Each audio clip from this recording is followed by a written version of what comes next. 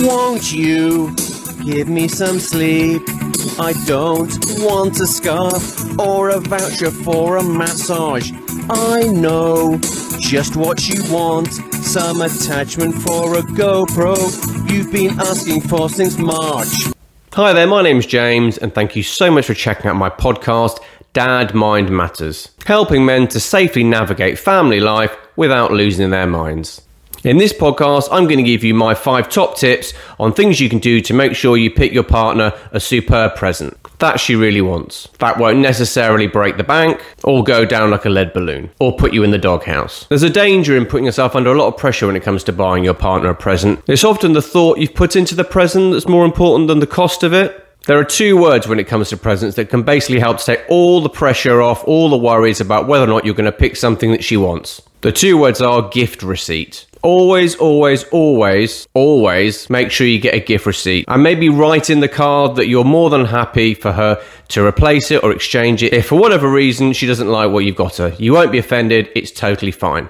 So tip number 1 of making sure you pick the perfect presents: listen to her. If in the weeks leading up to Christmas or her birthday or your anniversary or whatever occasion it is that you need to buy a present for, listen to her. She will no doubt drop lots of hints. Comments like, "Oh, I'd really like this, but I can't afford it at the moment." Or, "I really want that, but maybe after payday." Or, "Oh, I'm nearly out of X." She will drop loads and loads of hints. All I would say is when she drops those hints, don't make it too obvious that you've picked up on it, just maybe make a note of it. "Oh, I'd love to go and see them live. Such a shame I can't afford it at the moment." Tip number 2 on picking the perfect present: think about her as a person. You'd be amazed if you can just take the time, and it's about 20 or 30 minutes while you're having a cup of tea. The tea having is not compulsory, it makes no difference. Jot down all the things that you know she's interested in. Make a list of all the things you know she likes. You might find that after a list of sort of 10 or 20 or 30 things that you know she likes, how an obvious present idea just pops out at you. This also is going to show her that you've obviously taken some time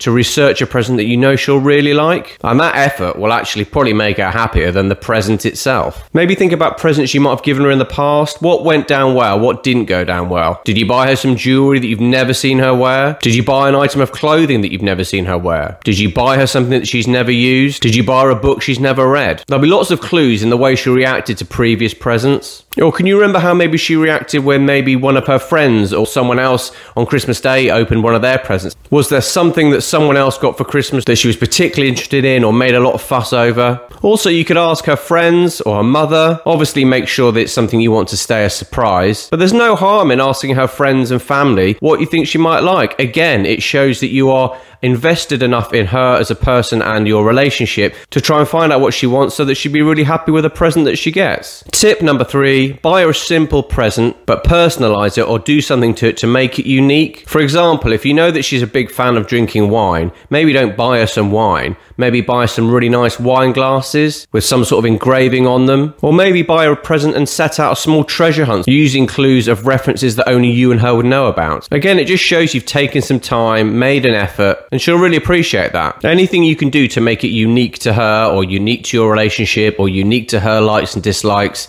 is going to go down really well. But as I said, those 2 fantastic words of gift receipt just give you a bit of a safety net.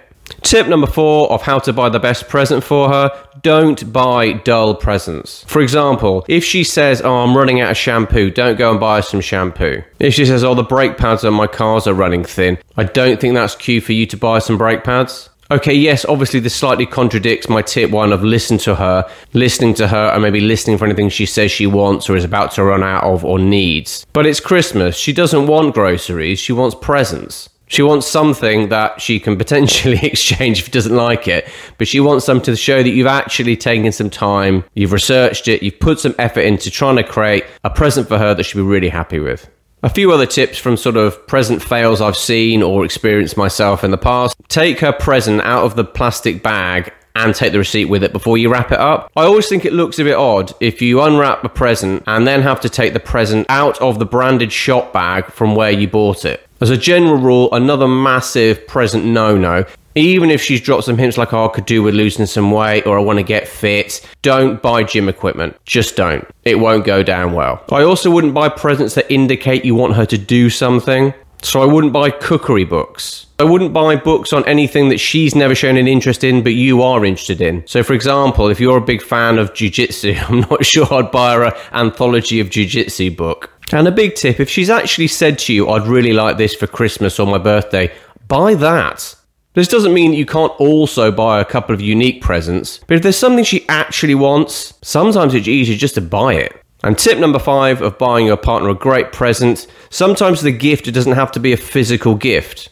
Maybe you could buy her an experience, something she can do with a friend or with you. Maybe a romantic meal somewhere or a romantic trip somewhere where you could tie in maybe another present you may have given her.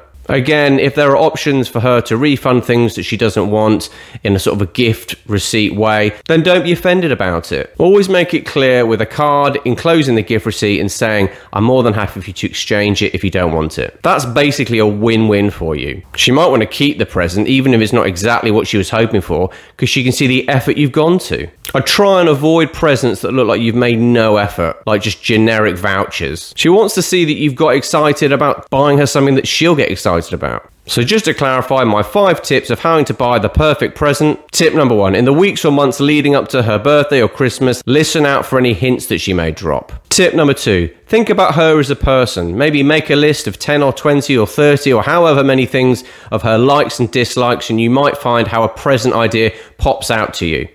Tip number 3, don't buy her dull presents. She may say, oh, I'm running out of shampoo or I'm running out of tampons. That doesn't mean she wants you to buy her groceries.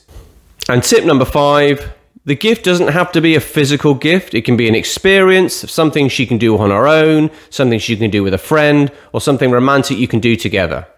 I really hope you got something from this podcast. And as I previously said, I'm on a mission to try and create a community to support men, specifically dads, and specifically dads like me who struggle with their mental health. If you'd like to support me in doing that, please give me a follow, or if you're watching this on YouTube, please subscribe to my channel. I hope wherever you are in the world, you're okay. Take care. P.S. Really don't buy gym equipment. Love strange, post-marriage and kids. Foreplay is making tea, you opening Marmite lids. 3 beasts can keep us apart. It's not helping when you ask, did I fart? I'd like the gift of sleep.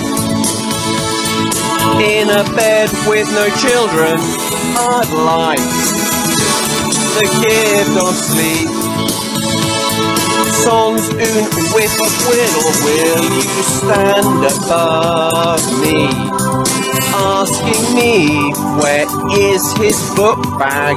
Kids keep falling down, down, down. Where is his flaming book bag? Have you checked the car or behind the sofa? Or at the end of your nose? I'm so tired from a lack of sleep. I wouldn't be safe to drive or operate heavy meat machinery.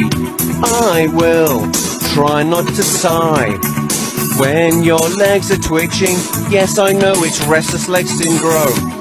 I crave the gift of sleep. In a bed on my own, twitching indiscriminately. I would like to wake up naturally, although that's now 5 sodding 30. I crave the gift of sleep. In a bed with no children. You spend your day off taking rubbish to the tip. Your wife comes home and says you missed a bit, but don't worry, 'cause you're the daddy. Dad Mind Matters, helping men safely navigate family life without losing their minds. 2 podcasts every week on a Monday and a Thursday. My book, First Time Dad, a 42-week guide to pregnancy, is available in Kindle and paperback form on Amazon and an audiobook form on Audible. To sign up for my monthly newsletter, please visit my website www.dadmindmatters.com.